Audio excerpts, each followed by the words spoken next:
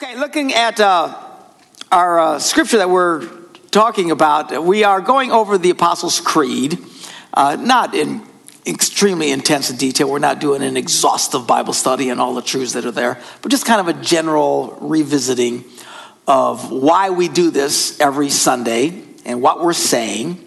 Our scripture we've been using is written by Peter, where he says this, the Apostle Peter says, "So I will always remind you of these things, even though you know them and are firmly established in the truth you now have."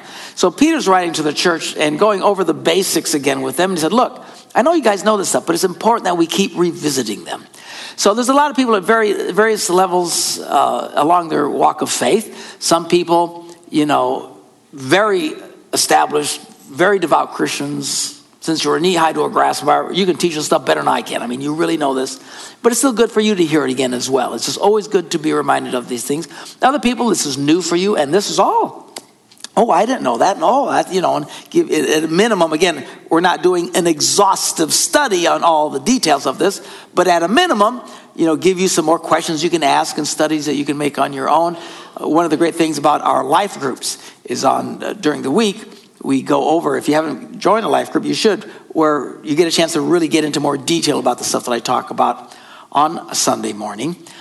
So there's those people growing in their faith. This is all new to them. And then there's people who, quite frankly, are not devout Christians, but are coming and they're listening and they're kind of checking out this Christianity thing. And that's fabulous. We're glad you're here. And again, trying to relate to you as well and explain to you why we say what we say and what we believe. So we've been going through this creed that we all stood and said together.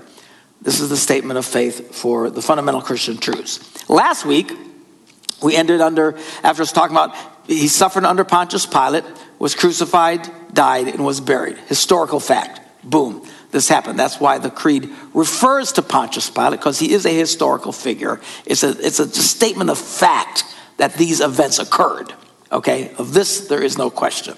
Only the craziest, strangest person in the world would say that Jesus didn't really live. You can't believe anything if you think that's the case. This is very well documented.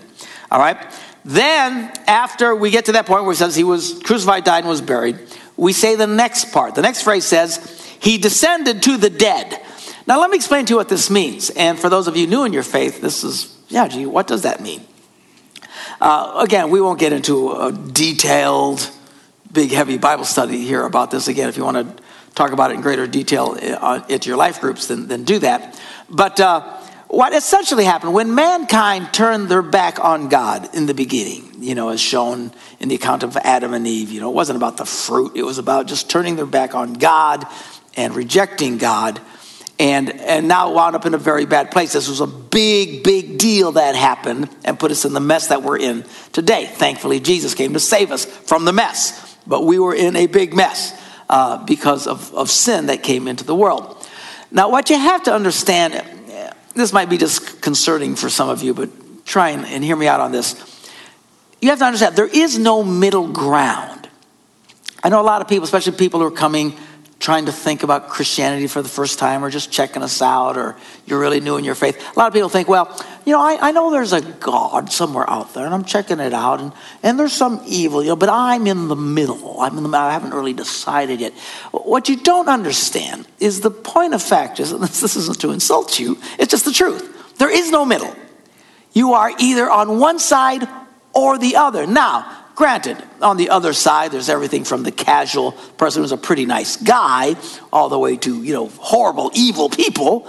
But make no mistake, if you haven't truly decided to devoutly serve God and turn your life and experience God in your life through Jesus, you are under that other system, okay? And it's called the system of Satan. Again, it sounds awfully extreme, and we're not saying you're possessed or anything crazy like that. It's just that without God, you are on the other side. There is no middle ground. There's zero, zilch, nada. You're either all in with God or you're out. It's that simple. Again, offensive to some people because they don't think of it in those terms. They like to think that they haven't made a decision yet, but promise you, by not deciding, you've already made a decision. We're born into the world making the decision. Fooey with God. We don't want God.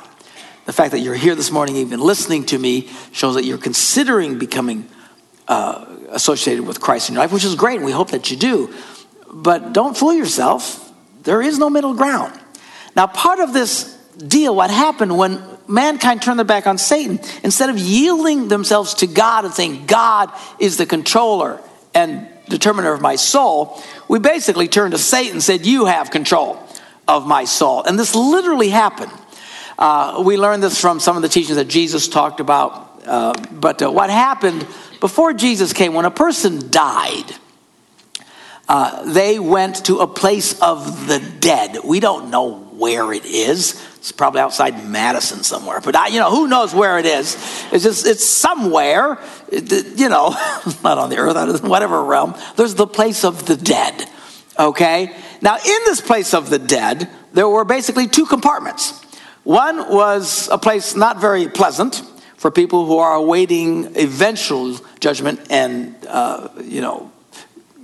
that whole deal. But then the other half was a place of comfort. All the people who truly loved God and served God for all these thousands of years before Jesus came, they did not go to heaven. They went to this place. It was a place of comfort, but it was still a place of the dead, waiting for the Messiah. That was, in fact, what was happening. Why? Because mankind had yielded the right to the control of their souls to Satan in the rebellion. Satan held the keys of death, is what the Bible says. Now what happens, Jesus comes, God in the flesh, lives among us, surrenders himself as the ultimate Lamb of God, and died on the cross. They stuck him in a grave. Well, while he's in that grave, what happens according to this teaching in the Bible, as we say in this creed, he descended to the dead. This is what happened. He's just not sitting there. He goes to this place of the dead.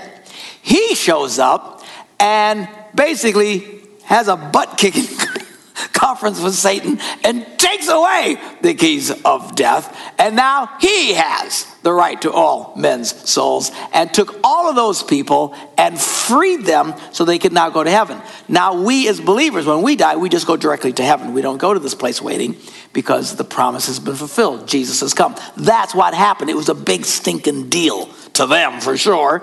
And really freaked the willies out of Satan. In fact, the Bible says if Satan would have known what was going to happen, he would have never crucified Jesus. He would have never inspired the hate that happened as a result of this. He probably thought, this is awesome. This is great. He hates God. Here, God is in the flesh. He knew who he was from the very beginning. Tried to give him all kinds of static. Finally got these people all riled up, and they arrested him and beat him up. He's laughing, and he dies and thinks, yes, we got him. And then, of course, Jesus shows up. And, he takes away the keys of death. Satan is now a humiliated, defeated foe. And then as we go to the next phrase, and on the third day, he rises again. Whoa. And that changed everything. Again, had Satan known what was going to happen, the Bible says, he'd have never done it. He thought he was triumphing. In fact, he was signing his own defeat when this happened. Now, when Jesus raised from the dead, this is the key fundamental transitional point in the Christian faith. Without the resurrection, everything else doesn't mean jack squat. Now, this is important because a lot of people will concede, well, Jesus was a good man, very good man. He was a prophet, he was a good teacher, blah, blah, blah. Like Muhammad or Buddha or anybody else. And they think they're being very intellectual and open-minded when they say these things. But you don't understand. Without the resurrection, that is important in what it was. That Jesus was just a good teacher, right? He was like anybody else. Lots of people, well, he did miracles. Well, there are people who did miracles as well. There's some in history. No one like Jesus. I mean, he was at a level beyond anyone else, granted. But you could just concede without the resurrection that he was just a prophet or a good teacher, which a lot of people think. But it is the resurrection from the dead. Not even just the crucifixion. A lot of people were crucified. Tons of people were crucified. The Romans were brutal for crucifying people.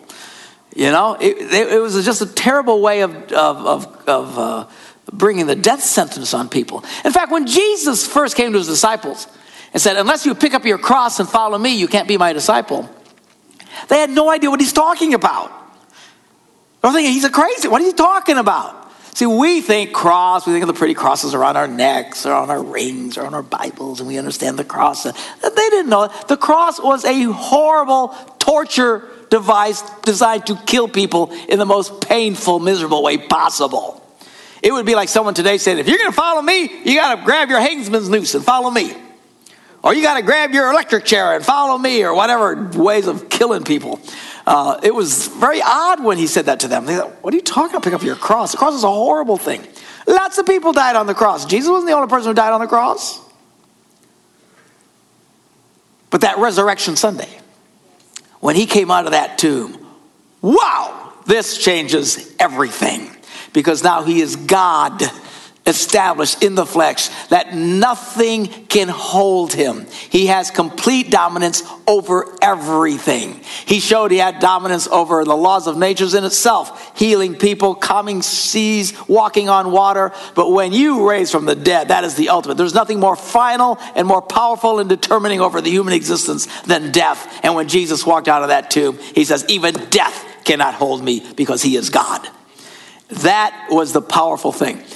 In fact, the New Testament teaches us, if there is no, because even in the early Christian experience, people were saying, well, yeah, he was Jesus, but he didn't really raise. Some people couldn't even get their heads around that he could raise from the dead. Paul said, look, if there's no resurrection, then this is all worthless. This is all worthless. In fact, he said, if there's no resurrection, let's eat, drink, and party. Right? Spring break. Woo! Because that's how important this is. Everything else that we celebrate in Christianity, it's significant, but it's not as important. This is what sets it apart. This is what sets Christianity apart from everything else. You can go visit Muhammad's tomb. You can go visit the tombs of any great teacher throughout the history of mankind, religions and all this stuff, but you cannot visit and see where Jesus is, because he's not there. He was raised from the dead 2,000 years ago. This is absolutely fundamental to the Christian faith. It's what establishes this different, and in fact proved that he was in fact God in the flesh, and that everything he taught and all that's leading up to it had all the veracity and solidity of truth because of what happened on that incredible day when he raised from the dead. It's a big stinking deal to us. So he descended to the dead, and on the third day he rose again. Then he was with his disciples for a while, about 4 days or so, whatever it was. And then he ascended into heaven, is the next phrase. And he's seated at the right hand of the Father. That's where we believe he is. He went back to where he was in the first place. It's just the circle, if you will. He came and he went back. All right? And then this next phrase. He will come again to judge the living and the dead, and his kingdom will have no end. What are we saying? This is not over. This isn't over. This is the halftime of the big game. Okay? Jesus is going to come back again. Literally. And when he comes back, the world's going to, because most people are not devout Christians, they don't believe this nonsense. It's all nonsense to them. When Jesus comes back, the whole world's going to freak. And then all of this comes to an end. Now, that's one of the reasons why we as Christians, we don't get as freaked out about all the doomsday scenarios that people talk about. In fact, it frustrates secular people. They say, well, why don't Christian people, why don't you get more concerned about, nuclear proliferation, or, power problems here, or, killer bees from Africa coming and going to kill us all, or global warming. Like Wisconsin, we're going to worry about global warming. Bring it on. I don't care. Well, LA will fall into the ocean. Sucks to be them. I bring the ocean closer to us, man. That'll be great as far as I'm concerned. Shorter trip for vacation. But why don't we freak out about those things? Because it's not how it ends. How do you know? Because we read the ending. We read the book. The Bible's very clear on how all this ends. It's not going to end because of bugs invading from Africa. It's not going to end because there's too many nuclear bombs or nuclear power plants around the world. It's not going to end because global warming gets so hot that everybody starts floating away. It's not going to happen. We know exactly how it's going to happen. The Bible's extremely clear about how it's going to happen. That's why we are people of faith, we just don't get freaked out. Now, people who don't know Jesus, they're secular, they freak out at all these things. Oh, what about this? Oh, what about that? Oh, and then, okay. It's where the world that they come from. They don't understand. They haven't read the ending. They don't know the ending. They don't believe in the ending. Okay, but we know Jesus is going to come back. Now, when? I don't know. I think it's going to be a lot sooner than we think, because I think all those things could become a reality, but for the fact that Jesus is going to show up. Mankind is by nature destructive, and we probably are on a path to all kinds of craziness. But you can recycle your little brains out.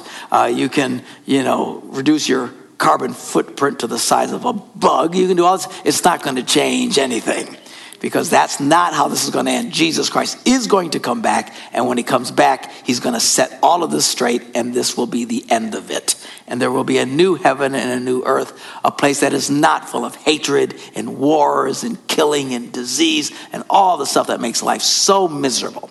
We, as people of faith, don't get all that freaked out about what happens in this life. Now, we got to deal with this life. We have the same struggles as a lot of people have, but we have a God that we put our trust in and who does miracles in our lives, who helps us through life. We need to be citizens of this world, the best citizens we can be.